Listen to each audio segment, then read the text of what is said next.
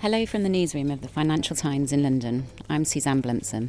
Today we're looking at India's Me Too movement after a government minister was forced to resign in the wake of sexual harassment allegations. Jyotsna Singh talks to Amy Kazmin about why so many Indian women are coming forward and whether this will be a catalyst for change. Amy, Junior Foreign Minister MJ Akbar had to quit following allegations of sexual abuse and misconduct. Take us through the turn of events. MJ Akbar has been accused by many of his former employees of sexual harassment and inappropriate conduct during his days when he was a powerful newspaper editor. Many of these allegations actually date back to the 1990s when the women who are now accusing him were young, in their 20s. Now they are senior media professionals, many of them, or senior journalists, and they have come out and accused him of an array of misbehavior. The allegations include that he called them for job interviews in his hotel room at night, asking them to have a drink with him in a hotel bedroom while he ostensibly interviewed them about jobs. One of his former employees said she was called to a meeting at his hotel room at night to discuss the newspaper for the next day, and he opened the door wearing nothing but his underwear. What is built up is a picture of predatory workplace behavior where a powerful boss essentially behaved inappropriately with young women who were at the start of their career, didn't feel that they could speak up or complain much about it at the time. Many of the women say that his behavior was so atrocious and so terrifying to them at that young age that all they could do was think about how they could get other jobs, and many of them left the organization after a period of time. Some of these cases, as you mentioned, happened decades ago. Some people are asking, why are these women speaking up now? For some of these women, they were the first women in their families ever to enter a workplace. India is still a conservative society. It's a society in transition.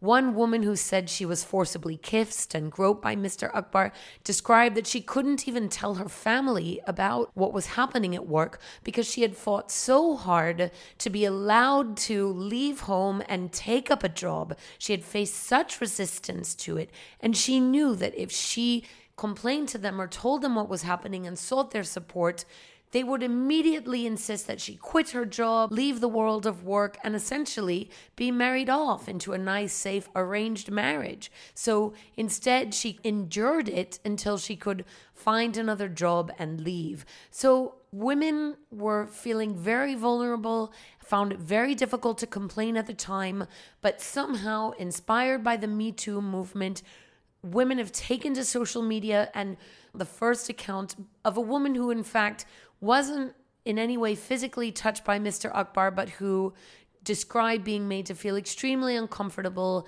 in a hotel room job interview. It led to this snowballing of accounts. Why do you think Akbar chose to step down after initially sounding defiant?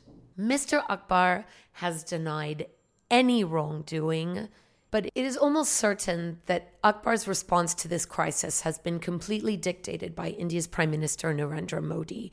Akbar is an appointee of Mr. Modi. He's not an elected member of the lower house of parliament. So his response would have surely been taken in consultation with the Prime Minister and other senior members of the cabinet. It seems that the initial thinking was that this crisis could be weathered and that Mr. Akbar could remain in power and that the storm would likely die down. A day after he returned from Africa, he filed a criminal defamation suit against the first of his 16 accusers. It was a pretty aggressive legal tactic. It comes with a prison sentence of up to 2 years if the young woman who described her encounter with him is actually convicted of criminal defamation. In fact, taking such an aggressive stance against her, he actually encouraged more women who had thus far remained silent to come out. And the day after the criminal case was filed, another woman stepped up with a very powerful and detailed allegation against him. And a group of 20 women journalists from the Asian Age who had also worked under him had also filed a notice to the court saying that they wanted to be heard in support of the woman who Akbar has sued for criminal defamation. So I think it became clear that the storm wasn't going to die down and it couldn't be weathered, and that in fact by his hardball tactics he encouraged other women who had also faced experiences to raise allegations against him. It seems that at that point the government and the ministers must have decided that this was just too much. There is some suggestion that the government was concerned about asking Mr. Akbar to resign on the grounds of allegations that hadn't gone through a court process, because they felt that this could open a big Pandora's box, that other men could also be accused, and then there would be pressure on them to follow the precedent set by Mr. Akbar. It also seems that they might have thought that this was an issue that concerned only a narrow sliver of elite professional women who are actually in the workforce, and that politically it wouldn't cost them much if they tried to ride it out. But it appears that as the stories kept coming and the allegations were gaining wider and wider momentum, the hashtag #MeToo has been searched all over India, and it seems that their analysis of the costs and benefits finally tipped, leading to Mr. Akbar's resignation on Wednesday. Akbar is not the only one. There are several prominent men from the entertainment industry who have been similarly accused of sexual harassment by their female colleagues in recent weeks. Tell us how this torrent of accusations started.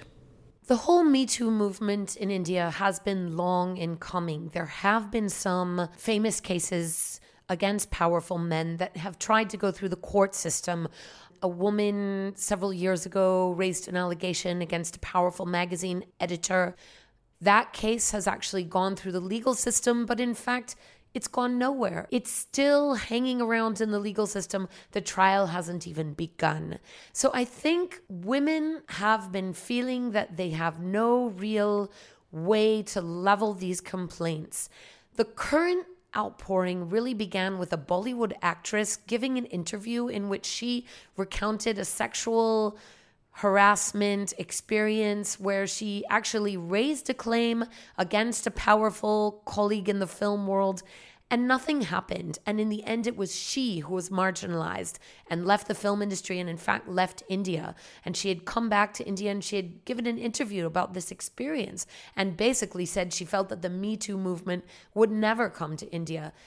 That then started a series of women, initially in the entertainment industry. Some stand-up comics leveled accusations against a stand-up comic, and they took to social media to trade detailed stories and accounts, sometimes sharing screenshots, and suddenly it just began to snowball. These allegations have been in the world of media, in the world of Bollywood, and in the world of advertising, and no one really knows where the next allegation could pop up. What impact do you think the current wave of Me Too movement in India is likely to have on women's empowerment and their safety at workplaces?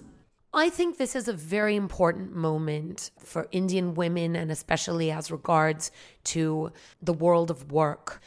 There's no doubt that it's very messy. Not all of the allegations, when I look at them, really seem to fall within what I would consider workplace sexual harassments. And people have also complained, and, they have a valid point, that people's lives and careers and reputations are being really badly damaged without a due process of the law. But I think women feel that the law has failed them, which is why this is happening. I think the long-term powerful impact of this is that powerful men are being put on notice, that women are not willing to remain silent anymore, and that social media is being used to give solidarity to young women who would have felt alone, extremely vulnerable, found it extremely difficult to level allegations against a powerful boss. And maybe it won't go through a court of law, which perhaps would have been more ideal. But I think most organizations are now required to have internal complaints committees. This is something new that has been required of Indian employers in the last few years as a result of an important Supreme Court judgment. Even then, I think women had been afraid to speak up. The balance of power was so tilted against them. I think this will empower women to speak up. I think it will put employers on notice that they need to constitute real, genuine complaints committees as mandated by the law to hear complaints. It'll put them on notice that they need to put in place training about what constitutes sexual harassment, and hopefully it will go a long way to creating safer, more supportive workplaces where women can fulfill their potential and be equals in the world of work in India. That was Jyotsna Singh talking to our South Asia Bureau Chief, Amy Kasmin. Thanks for listening. We'll be back with another news feature tomorrow. In the meantime, look out for our brand new news headline show called FT News Briefing, which you can find on all the usual podcast platforms and at ft.com/podcasts.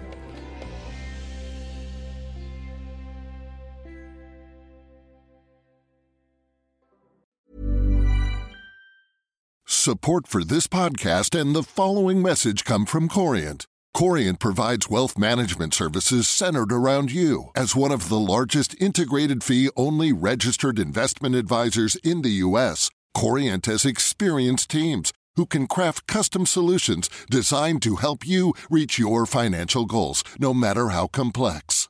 Real wealth requires real solutions. Connect with a wealth advisor today at Corient.com. That's Corient.com.